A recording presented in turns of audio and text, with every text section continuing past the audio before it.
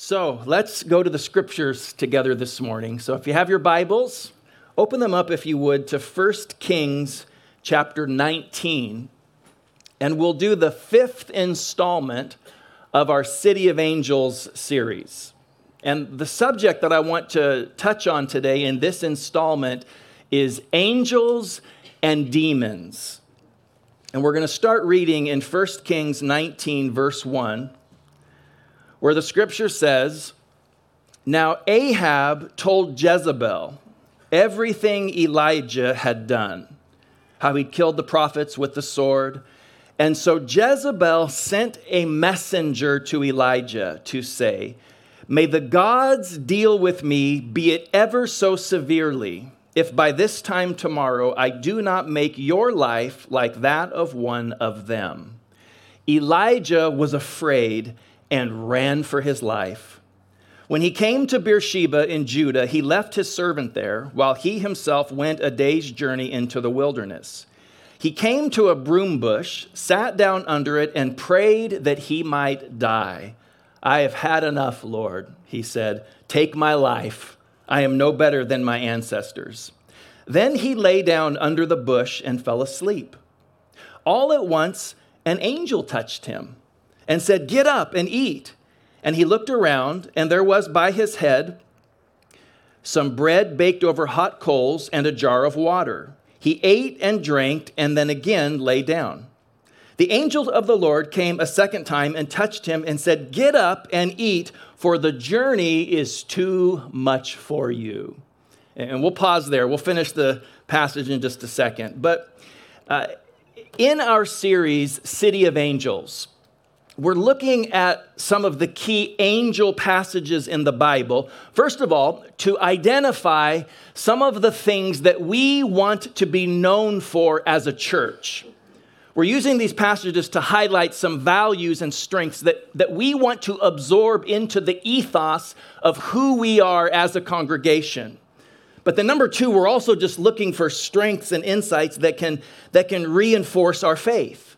Now, with this idea today of angels and demons, whether people in our world actually believe in angels and demons or not, we are certainly fascinated with them. Have any of you older people ever watched Highway to Heaven with Michael Landon? Or how about Touched by an Angel if you're a tiny bit younger with Roma Downey? There are so many angel shows out there. In fact, anybody watch It's a Wonderful Life every Christmas? I'm a little burned out on it, but I've been watching it for like 50 years. But it begins and ends with angel activity. There's so many angel shows, and there are tons of movies out there that highlight demons. We're in the Halloween month, and so right now, all of the movie emphasis is on horror and sometimes a supernatural terror. And whether we actually believe in that stuff or not, we're fascinated by it.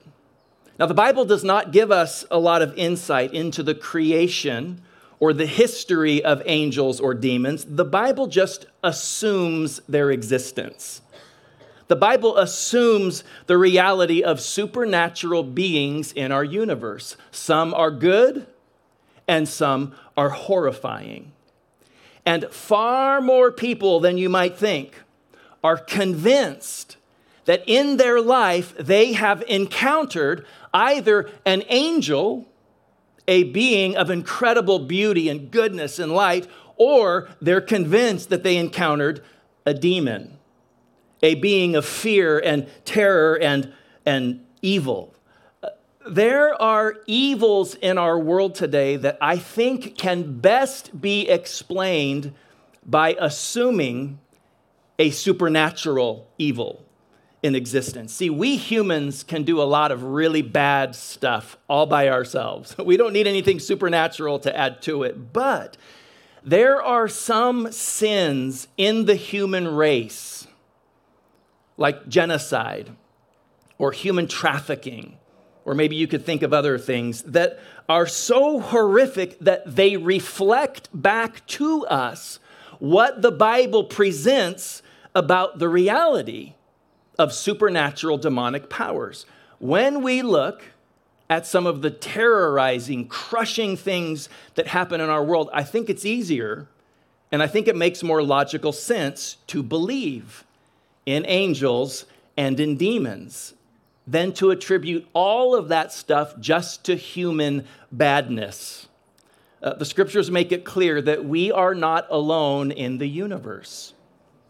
There are other free-willed agents that are affecting outcomes in the world around us. And listen, we don't have to look at obscure or confusing parts of the Bible to see this.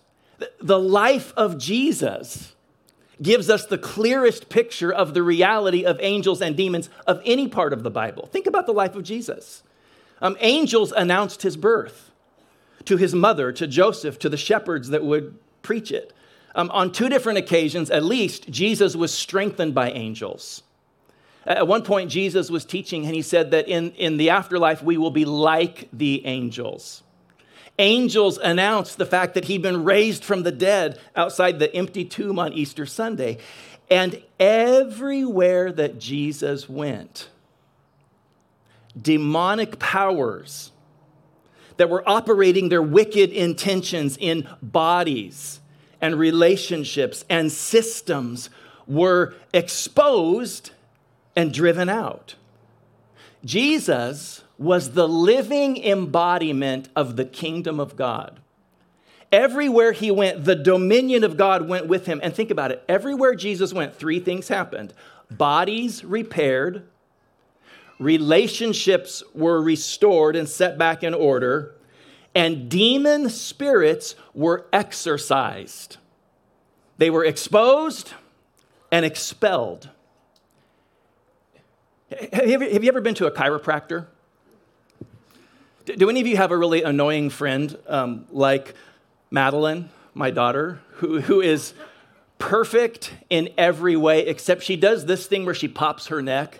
Do any of you have those really annoying friends that they reef on their back and just their whole back pops like a drum kit?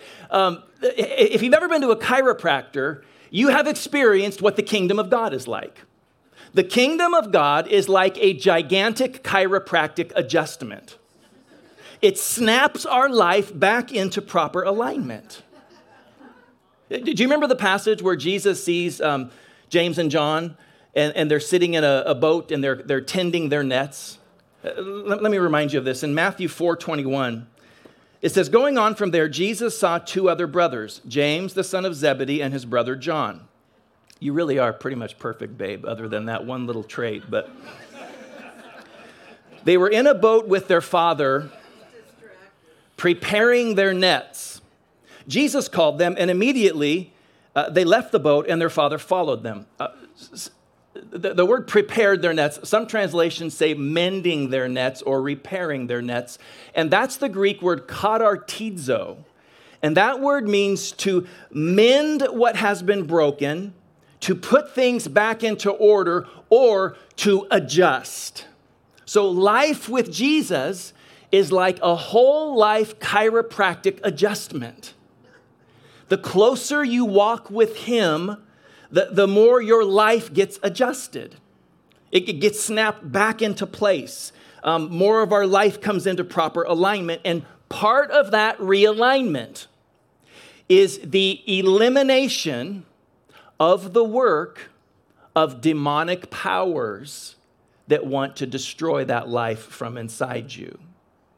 So in our passage today in 1 Kings chapter 19, we see both of those supernatural forces at work.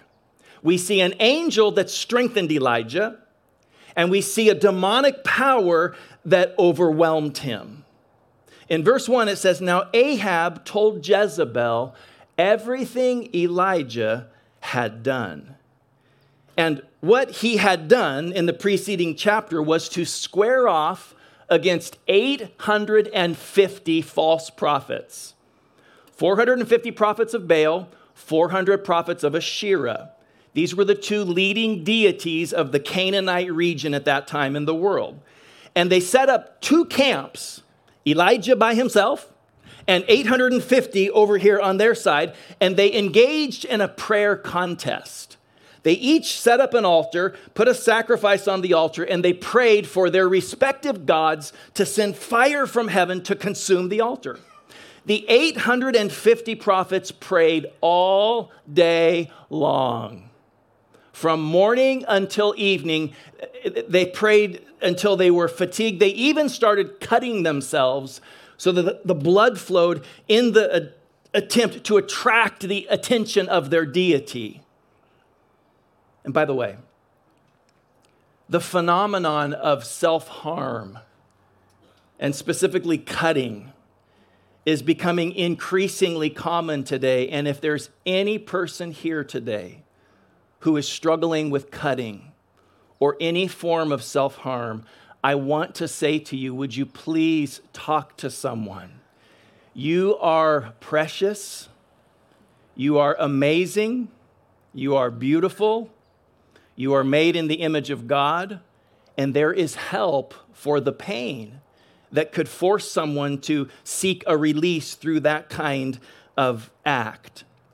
Well, despite all of the efforts, no fire fell after a day of prayer.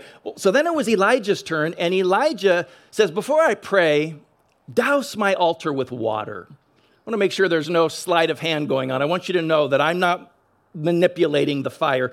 They covered the altar until water was pouring out. And then Elijah prayed a 17-second prayer. I timed it when I was reading it. I prayed it in a real holy prophet voice, and it took me 17 seconds. They pray all day long and there's nothing. He prays for 17 seconds. Fire falls from heaven, consumes the sacrifice. Then he prayed again, and he broke a 3-year drought off of the country. And then to top it off, he got so full of Holy Spirit power, he outran King Ahab's chariot. Not a bad day for a prophet of God. So how is it then that Queen Jezebel threatens him and he immediately despairs of his life? Verse 2 says, so Jezebel sent a messenger to Elijah to say, may the gods deal with me, be it ever so severely, if by this time tomorrow I do not make your life like that of one of them. Elijah was afraid. He ran for his life, and when he came to Beersheba, he left his servant while he himself went a day's journey into the wilderness. He came to a broom bush, he sat under it, and he prayed that he might die. I've had enough, Lord, he said.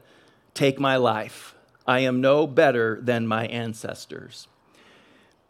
In verse 2, the word messenger, Jezebel sent a messenger, is the Hebrew word malach. And I want you to look at this word up on the screen. The reason I'm giving you that word, malach, and then that number is the Strong's Concordance, so it's a study reference. I'm wanting you to see that word and that number, because that word is the Hebrew word that we translate in the Bible as angel. The word means messenger, or deputy, or angel. In fact, in verses 5 and 7, when an angel ministered to Elijah, it's the exact same Hebrew word, malach. So a demonic angel attached its message, attached its power to a human message.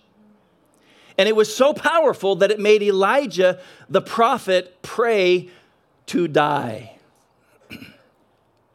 There are a lot of theories about why Elijah had such a bad meltdown. Some people think that Elijah was convinced that after those miraculous signs that the whole nation would convert and return to God. But when he got the message that Jezebel was still hard-hearted and defiant, it broke his spirit. Some people think that it's a lesson for us about the dangers of adrenaline spikes and crashes. Adrenaline spikes and crashes are real. And some of the most vulnerable times in our lives and in our faith are after high moments. When you come down from the high, you're vulnerable. All of that's probably true. But I think that the Hebrew language and the extreme response from Elijah lets us know that one of the mediums of demonic powers is the message. Remember, angels are messengers. In our City of Angels series, We've had at least 2 sermons talking about God's messengers. Angels are God's messengers. Demon powers are satanic messengers. And sometimes, catch this, okay? This is my message right here. Sometimes demonic spirits attach themselves to human messages. See, the extreme demonic manifestations that you see in a horror film or that you hear about from stories of church exorcisms, that is not the norm of spiritual warfare. The norm of spiritual warfare are messages that disorient us, that knock us off balance, that convince us to forget or to doubt what God has said. The first words in the Bible that were spoken by Satan, the first words were the words, "Did God really say?" Genesis 3:1. Genesis is the book of origins. Genesis teaches us how to understand and how to frame up the reality of this world that we're living in. And according to the book of origins, if the enemy of our soul, that's how Satan gets described in Scripture, can convince us to doubt God, to doubt his intention for you, to doubt his character, to doubt the strength of his word, he wins. Elijah went from calling down fire from heaven and outrunning a chariot to hiding in a desert, praying for his life to end. Let me insert just 2 things quickly. There are more, but let me give you 2 things that the Bible says about specific messages from the enemy of our soul. Number 1, according to the Scriptures, demons speak lies. Demons speak lies. In John 8:44, Jesus is speaking. He's talking about Satan, and he says, he was a murderer from the beginning, not holding to the truth, for there's no truth in him. When he lies, he speaks his native language, for he is a liar and the father of lies. Demons speak lies, number 1. Number 2, demons speak accusations. Revelation 12:10 says, "Then I heard a loud voice in heaven say, 'Now have come the salvation and the power and the kingdom of our God and the authority of his Messiah. For the accuser of our brothers and sisters, who accuses them before our God day and night, has been hurled down.'" God can't be trusted. God won't help you. You don't have what it takes. You are not going to make it. Why in the world would they say that? Why in the world would they do that? You will never survive this. Your life is over. Listen, Satan, according to the Scriptures, this isn't myth. This isn't a Hollywood script. According to the Scriptures, Satan accuses God, you, and other people. And when the hooks of those accusations get set, death ensues. The death of faith, the death of confidence, the death of trust, the death of relationship. So this is why the Apostle Paul said that we need to take every thought captive to the obedience of Christ. When something is captured or arrested, what happens next? There's a trial. I'm going to test this thing and examine it, and after a trial, there's a ruling. Guilty, not guilty. True, not true. This is why the very first piece of armor in what we call what do we call the armor in Ephesians 6? Oh, the armor of God. I forgot God. The very first piece of the armor of God is the belt of truth. In the old King James Version, it says, have your loins. It's the most vulnerable part of your body. Have your loins girt or reinforced with truth. Truth answers lies. And listen, as a church, let's be a people of truth. Let's be a church that is quick to identify, to recognize, and then arrest and stamp out lies, accusations, and suspicions. Sometimes those messages can get so vicious that even heroic prophets like Elijah can lose their way. In verse 4, he says, I've had enough. Take my life. I'm no better than my ancestors. Then he lay down under the bush and fell asleep. All at once, an angel touched him and said, get up and eat. Elijah, don't fall asleep under the influence of this demonic message. He looked around, and there by his head was some bread baked over hot coals and a jar of water. He ate and drank and then lay down again. The angel of the Lord came back a second time and touched him and said, get up and eat. The journey is too much for you. And sometimes the journey is too much for you. And those are vulnerable times. And those are times to be especially engaged. So he got up, he ate and drank, and strengthened by that food, he traveled 40 days and 40 nights until he reached Horeb, the mountain of God. And I love that imagery because Horeb is another name for Mount Sinai, where Moses encountered God. And Elijah travels 40 days and 40 nights under the influence of this supernatural angelic encounter. Moses at Mount Sinai also spent 40 days and 40 nights existing on nothing but the presence of God. Do you know that there actually is a reality where God's presence could get strong enough that that's all you would need to sustain you? Now, I've never touched that, but it happened with Moses and Elijah. And so it's interesting when Jesus has his Mount of Transfiguration moment in Matthew 17, and he brings Peter, James, and John onto the mountaintop. The two men that speak to him were Elijah and Moses, men who had gone to Sinai together under the power and the strength of God. Well, when he got there, he went into a cave and he spent the night.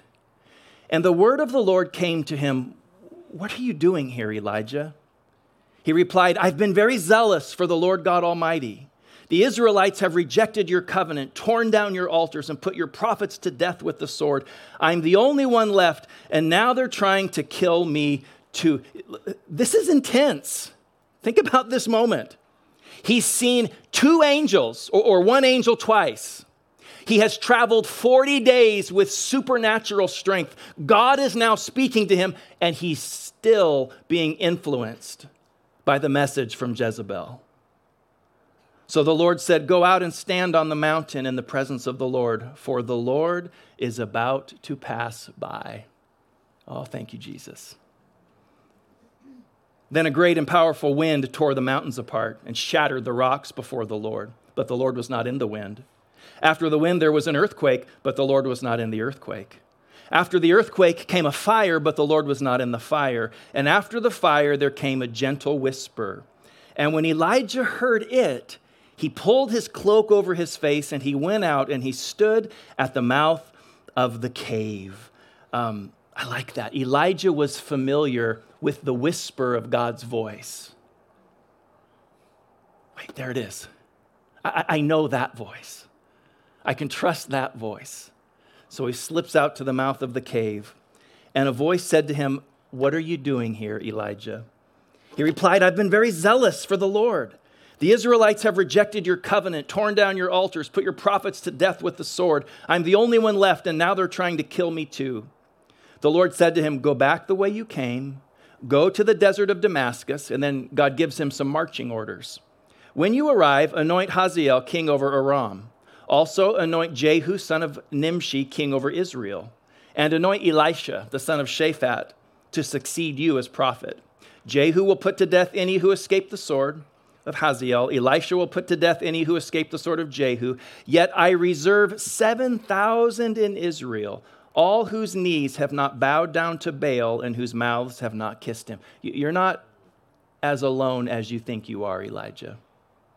So Elijah went from there and found Elisha, the son of Shaphat, who was plowing with 12 yokes of oxen.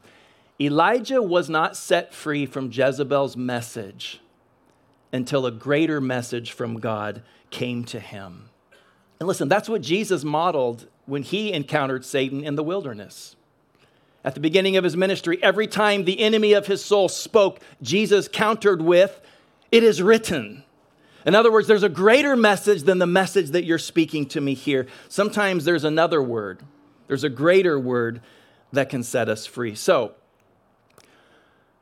what are the messages that you and I are most susceptible to? It's worth taking time with God, with your journal, with your own soul, and identifying them. Anecdotally, so experientially, I think everybody has just a couple of main messages. I don't think you have a million messages that plague you every day. I think there's usually one or two go-to messages that Satan uses to knock us off balance. Can I tell you mine? This will be fun. I'll have a little therapy moment with you all. Yes, everyone says they love you, but they will probably eventually leave you. That's a fun message, isn't it? Yes, people say they appreciate your gifts and your personality, but you're not gifted enough to carry out God's plan for your life or ministry. Those are the two messages that take me out the quickest. And listen, the most dangerous messages are false messages that have a little bit of truth woven into them. The truth inside a lie is what will take you out. People have left me in my life. I've had really good friends who aren't my friends anymore. They don't want to be. I've had some really great leaders in my church leave my church. There's truth to that message. But that doesn't mean that everyone will leave me. In fact, most people won't leave me. But when a lie mixes with the truth and then someone does leave me, that lie roars to the surface. See? Not lovable. I'm not gifted enough to build a church on. I don't have the gifts and talents to build a church on. And I wouldn't want a church that was insignificant enough to rest on the strength of my personality or my gifts alone.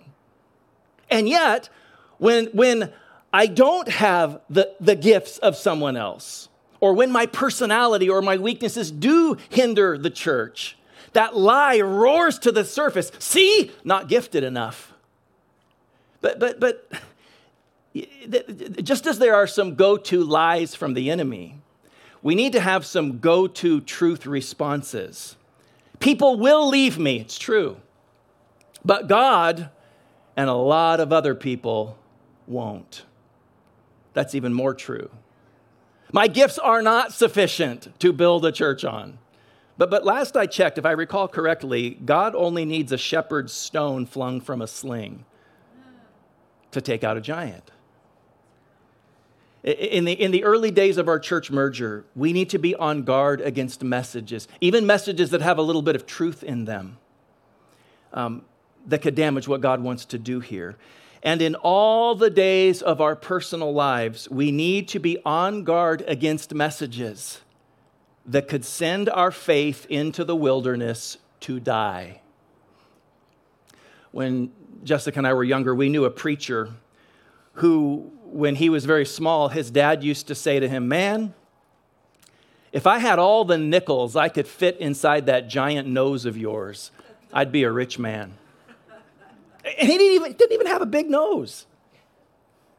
One of our best friends is half Korean.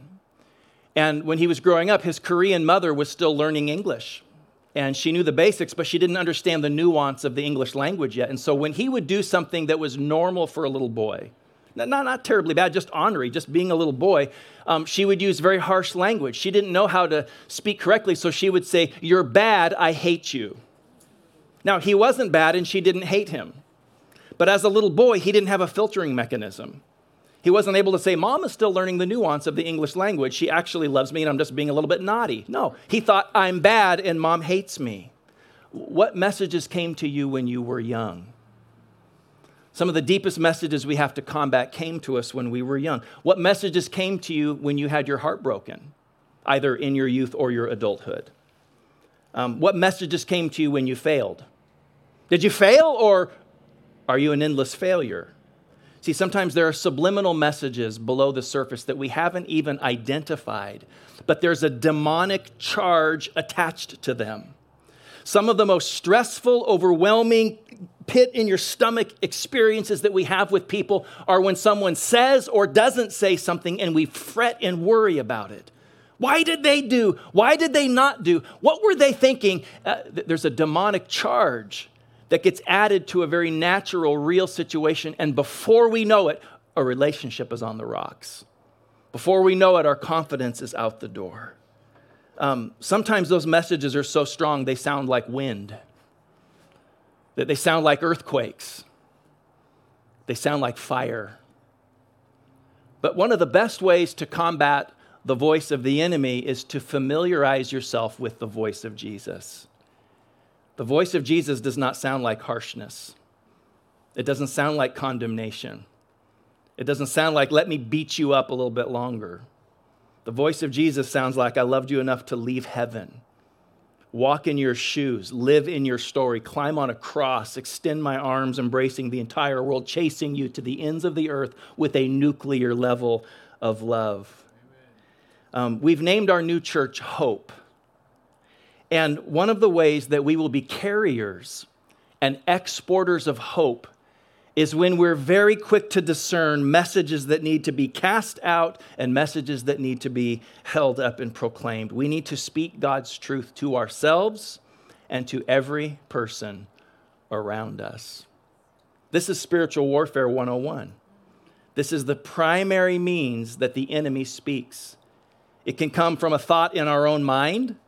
It can be a thought that seems to come in from the outside, or it can be a relational dynamic that all of a sudden gets supercharged. We need to identify those things. Be quick to arrest them, quick to renounce them, quick to put them on trial, quick to put them in their proper place. Amanda, you can bring your team back up. In Colossians chapter 3, verse 15, the Bible says these words. It says, let the peace of Christ rule in your hearts, since as members of one body you were called to peace, and be thankful. And let the message of Christ dwell among you richly. Could you imagine what life would look like if the prevailing undercurrent was the message of Christ? If the subliminal message that your whole life was functioning to was the message of Christ? Sometimes Jessica and I have a little narcissistic conversation, and we talk about what would the soundtrack to our life be? Now hers would be Bon Jovi, something like that. But what would if you walk in the room, what song would you want played that just captures the essence of who you are? Could you imagine if your life captured the message of Christ? If you functioned on the message of Jesus Christ, how free would you be? How alive would you be? How much would we be able to export to people around us? Let the message of Christ dwell among you richly as you teach and admonish one another with all wisdom through psalms, hymns, and songs from the Spirit, singing to God with gratitude in your hearts. And whatever you do, whether in word or deed, do it all in the name of the Lord Jesus, giving thanks to God the Father through him. So let's insist that be descriptive of us. Let's be God's angels. That was how we started this series. We want to be a city of angels. We want to be messengers that counteract the message of Jezebel or Baal or Asherah or your crazy in-law. Not mine. But why don't you stand with me?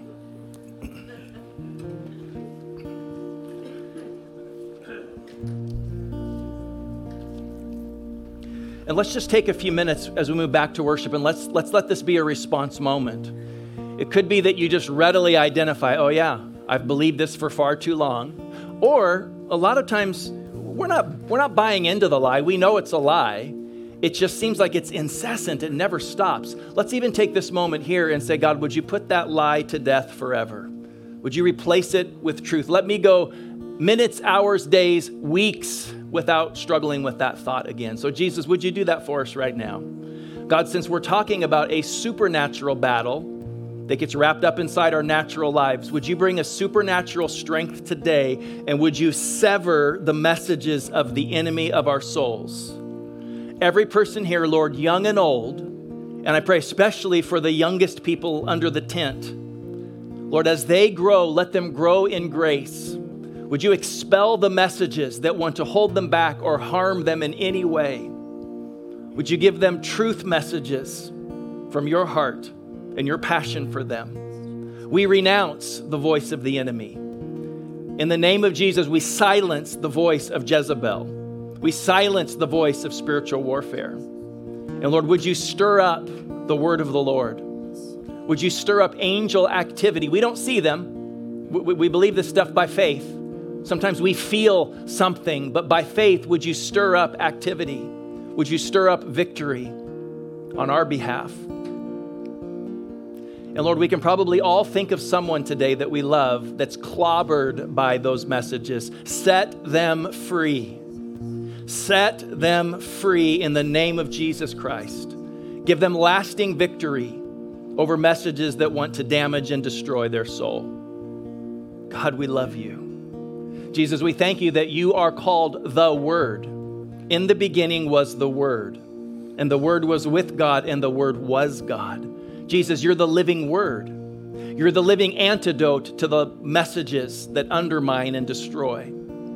So, Father, let the living Word take root in our hearts. Let it fill us. Let it radiate from us and set us free in Jesus' name. Amen.